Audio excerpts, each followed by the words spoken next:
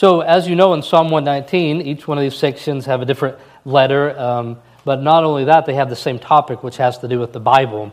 We know it's infallible and wonderful, but what I've been pushing and encouraging us to see is how profitable it is for our lives. So the last section had to do with the sweetness of the Bible, how special it ought to be to us. This section speaks to the confidence we ought to have in the Bible, and it's wonderful, the resource that we have in God's Word.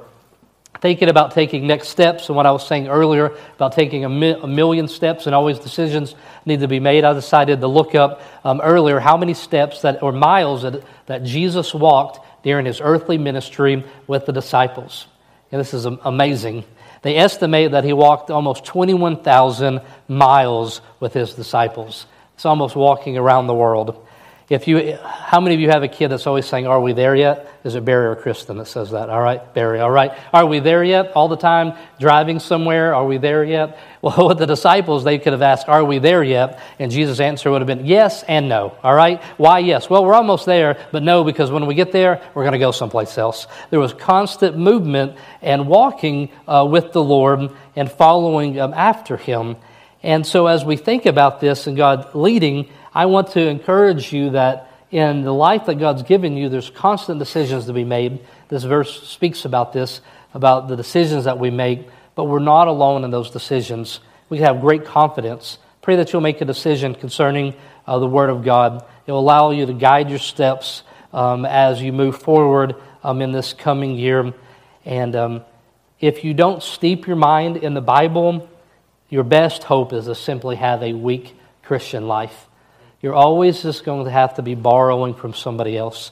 And it's just going to come in waves. You're going to hear something in church, but I'll tell you, as much as I enjoy teaching the Bible to you, that you ought to be receiving it yourself on a daily basis. The Holy Spirit should be leading and guiding you along that way. And so Psalm 105 says, "Thy word is a lamp unto my feet and a light unto my path." I believe there's a song about that, right? A Patch the Pirate song, Zach? You want to come sing with me? No, Patch the song? But there's a song about this, right? Thy word is a lamp unto my feet and a light unto my path. How many of you know this song? If I get 2/3 vote, we're going to try to sing it. All right. Thy word is a lamp unto my feet and a light unto my path. Who thinks we can do it? Come on, people.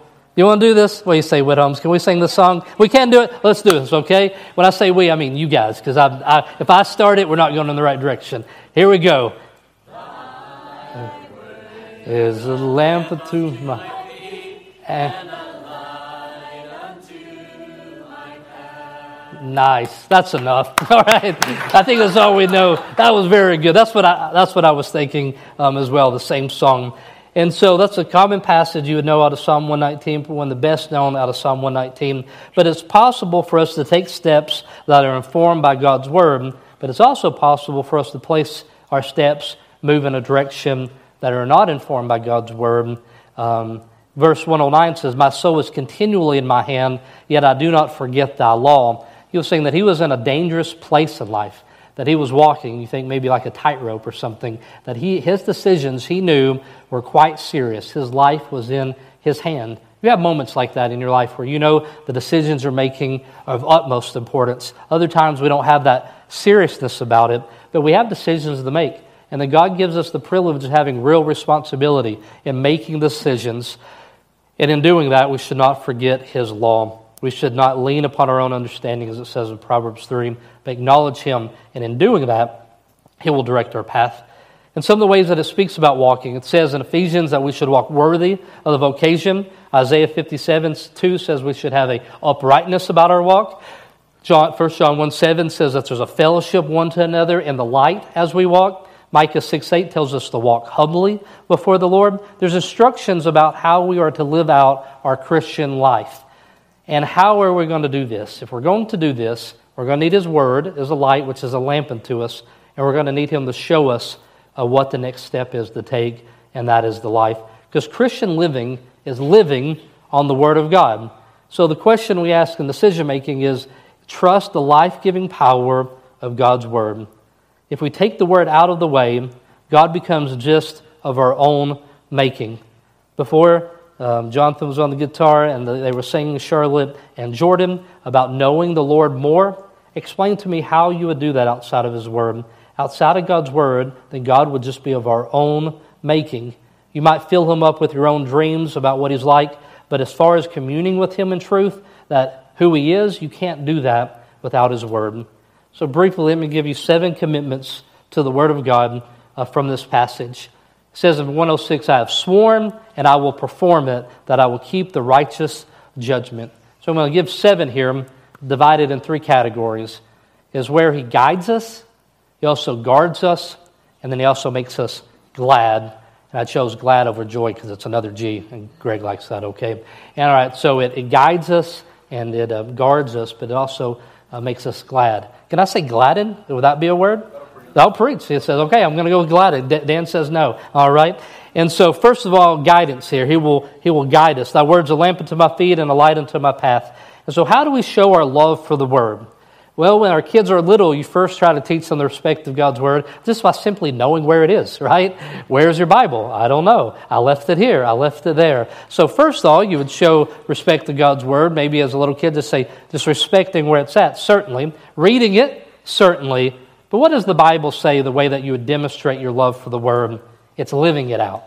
That is a great demonstration of the Word. Jesus highlights that many times speaking to religious leaders that they don't know. We're told that our mind, we should live in conformity to it in Romans 12:2, not being conformed to the world, and the things that would conform us to the world are as great as they've ever been.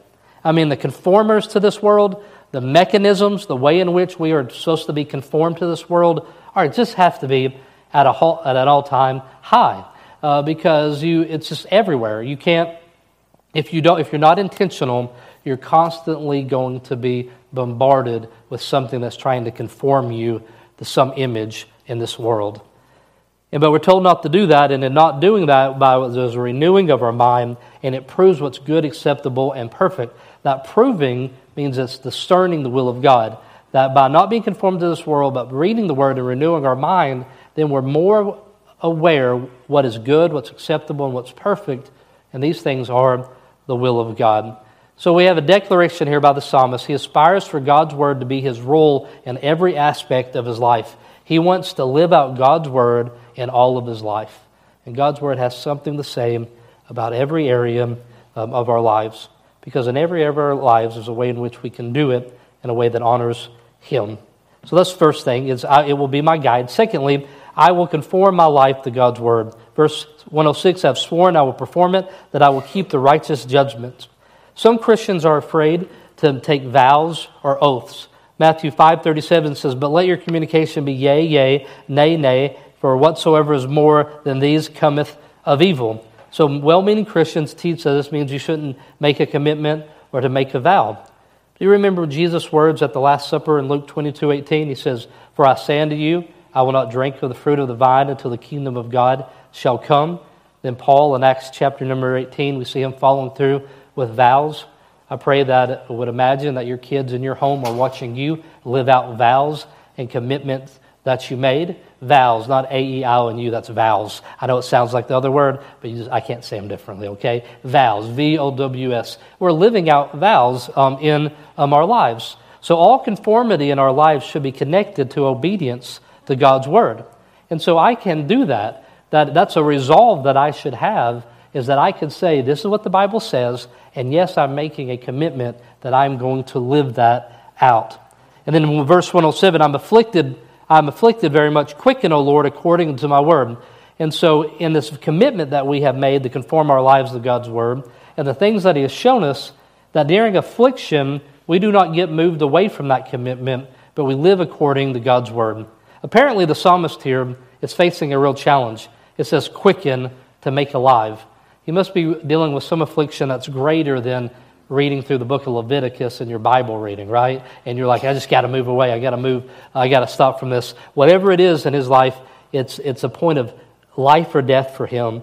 And he says, even though I'm in great affliction, I'm going to live according to thy word. We should not despise afflictions. Commentary Horn, it says this, the faithful servants of God may be afflicted, and they may be very much and grievously afflicted, but let them consider that by afflictions their corruptions are purged, their faith is tried, their patience is perfected, Their brethren are edified, and their master is glorified. In times of affliction, we should hold tighter to God's word, and we should not separate from it, and we should make trials have its effective work in our lives.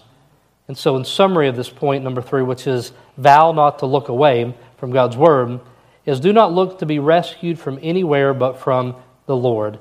Do not devise a self-rescue plan that is not based on God's word. During trials or afflictions or times of testing, don't compromise what you know to be true from God's word. Trust his word. And then this provides a guard for our lives. Verse 108 says, "Accept, I beseech thee, the freewill offerings of my mouth, O Lord, and teach me thy judgments." And so our delight should be found in the worship of God.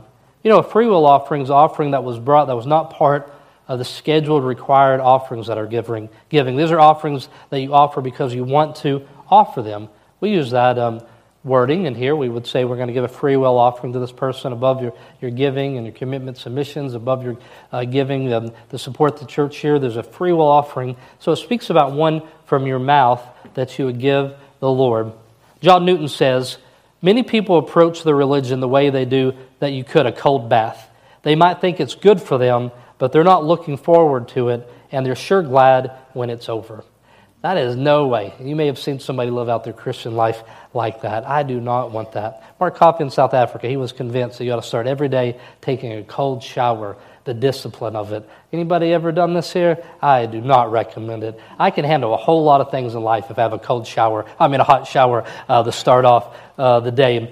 And so it's through the truth of God's word that we're able to stand in awe of God and worship him. And can it be said of you and say, "Lord, teach me your word. I really love to worship you. I delight in this. I find my joy in this." God's word provides the constant reminder that our God is worthy of our worship and whatever the next step he's leading us to. Number 5, commit not to forget God's law. "My soul is continually in my hand, yet do I not forget thy law."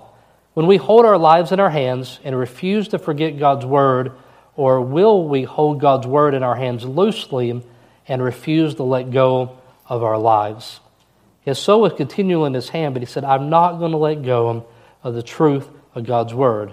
No matter what comes our way, we stay committed to his word. A vow is just simply a commitment to God's word. I hope and pray that's what you would have already in your life. I won't forget Greg in the last building finishing reading through the Bible for the first time. We knew when that was going to happen. How old were you? 7. He was 7 years old. Unbelievable, all right? Reading, I don't know, he was young, and he still taller than me, but he was quite young when he did it. But it was a neat moment for all of us to see somebody who was barely a teenager follow through with that commitment that he had made to God's word. Thomas Cranmer recanted, this is actually a little tougher than what you did, Greg. Thomas Cranmer recanted after he had recanted of his beliefs in the gospel.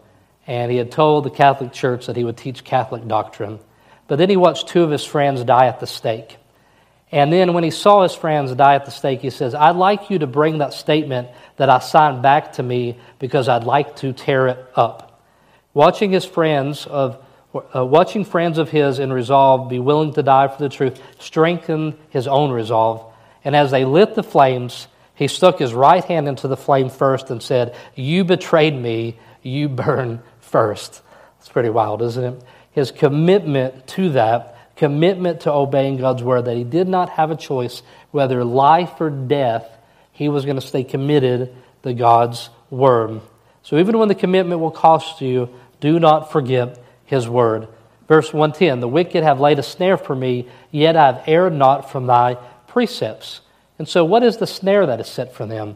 I think about being a kid, you dig a hole, you put some leaves over it, you think you're going to catch a big animal. Then when you're older, I remember going to my grandparents and seeing that hole that I dug that I just knew was 5 feet deep, and it wasn't a foot deep. You know, it wasn't going to catch anything. It wasn't deep enough for a squirrel. But you think about these snares, and the verse shares with you what the snare is. The snare is that it would be something that would cause you to not live according to the precepts of the Bible. And so when these opportunities come, these temptations come, we need to make a commitment. God's word needs to be hid in our hearts, and on our journey, there are often decisions or steps we must take that are unexpected, and when they come, The Word of God should be hidden, that we would live a principled life and we would not err from it. This gets us to the point of producing a gladness in our heart. 1:11. Thy testimonies have I taken as a heritage forever, for they are rejoicing of my hope. God's Word should be treasured more than anything in this world. William Plummer says, the greatest error of most who profess the true religion is that they do not make enough of it. At the end of life, we don't want to have everything but Christ. We would rather have nothing but Christ. And all the things that you gather in life, how many of them are of any value to you when death comes? There was a man that always told, my father-in-law always told him, you won't have, your hearse, right? Hearse won't be pulling a U-Haul. That's what my father-in-law said for years, nearly 45 years out of church. He said, you never see a hearse pulling a U-Haul. So one guy who was a joker thought it was funny, they hooked up a U-Haul to his hearse when he died just to prove my father-in-law wrong. That's a real commitment to a joke, isn't it? And so what are the things you treasure at the end of your life? You don't have everything, but you have Christ, or do you have nothing but Christ? The answer is certainly we'd rather have nothing but having Christ. And so it should be the great desires of our lives. We've already seen in Psalm 119:18, open thou mine eyes that I may behold wondrous things out of thy law. If you see the wonders of the Bible and what they will amaze you beyond anything you could see in this world. And so we cannot neglect reading God's Word.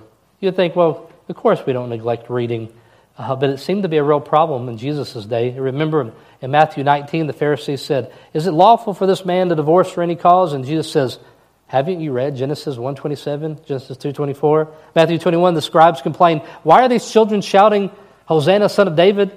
Jesus said, have you not read Psalms 8? Jesus tells the Jewish leaders the parable of the tenants and kills the son owner to get the farm from themselves. And again, in Matthew 21, he'd ask him, have you not read? And that would be Psalm 118. The Sadducees make mockery in Matthew 22 about the resurrection. And Jesus says to them, have you not read Exodus 3:6? And so it's constantly Jesus is asking them, have you not read? And so when the joy and gladness have been lost in our lives, there's always a question that a friend could ask us. This, have you not read? Is a question that you could always ask yourself, because there's something that the Bible addresses about whatever temptation has brought you to the place in your life that you're just not glad and joyful. And so verse 112, where we end the night, is that this should be a commitment for all of our days. I've inclined my heart to perform thy statutes always, even unto the end. So taking those 7 things, this is a paragraph that I wrote out, and I would encourage you to look at this passage of Scripture. In a moment, I'm going to take a moment. I'm going to ask you to look down at the verses of Psalm 105 through 112 and to look at it again and then pray. And this is after reading that portion of Scripture, thinking about what my commitment should be about the Word of God, about how necessary that it is to be a light to guide me as I follow Him, to know that I don't just get the stop. I'm not done making decisions. Just because I know where I'm living and I know who I'm married to and I've made all the decisions that I thought were big decisions when I was a kid have been made for me, what I realize is that now that I'm here, there's still decisions to be made. And I don't want to make those decisions apart from God's leading and guiding in my life. And so I need to have a strong commitment to God's Word. And so this passage calls on a strong commitment. And so this is how I said it after reading those 7 verses. This is God's Word. It alone will be my guide. I will conform my life to His Word, and I will not ask it to conform to me. When life gets difficult, I will keep my head down and my eyes unwavering to these unchanging words. With all that is in me, I delight to find my delight through the worship that will take place as I study this book. I will treasure the truth found here over anything found in this world. My days will be spent looking to know my God from His infallible Word. That's my prayer. And that should be my commitment that I would make according to God's Word. And can I encourage you in our last service together in this year to look at that verse and to not make, I doubt, a new commitment to you, but a renewed commitment according to God's Word as it's there in your hand.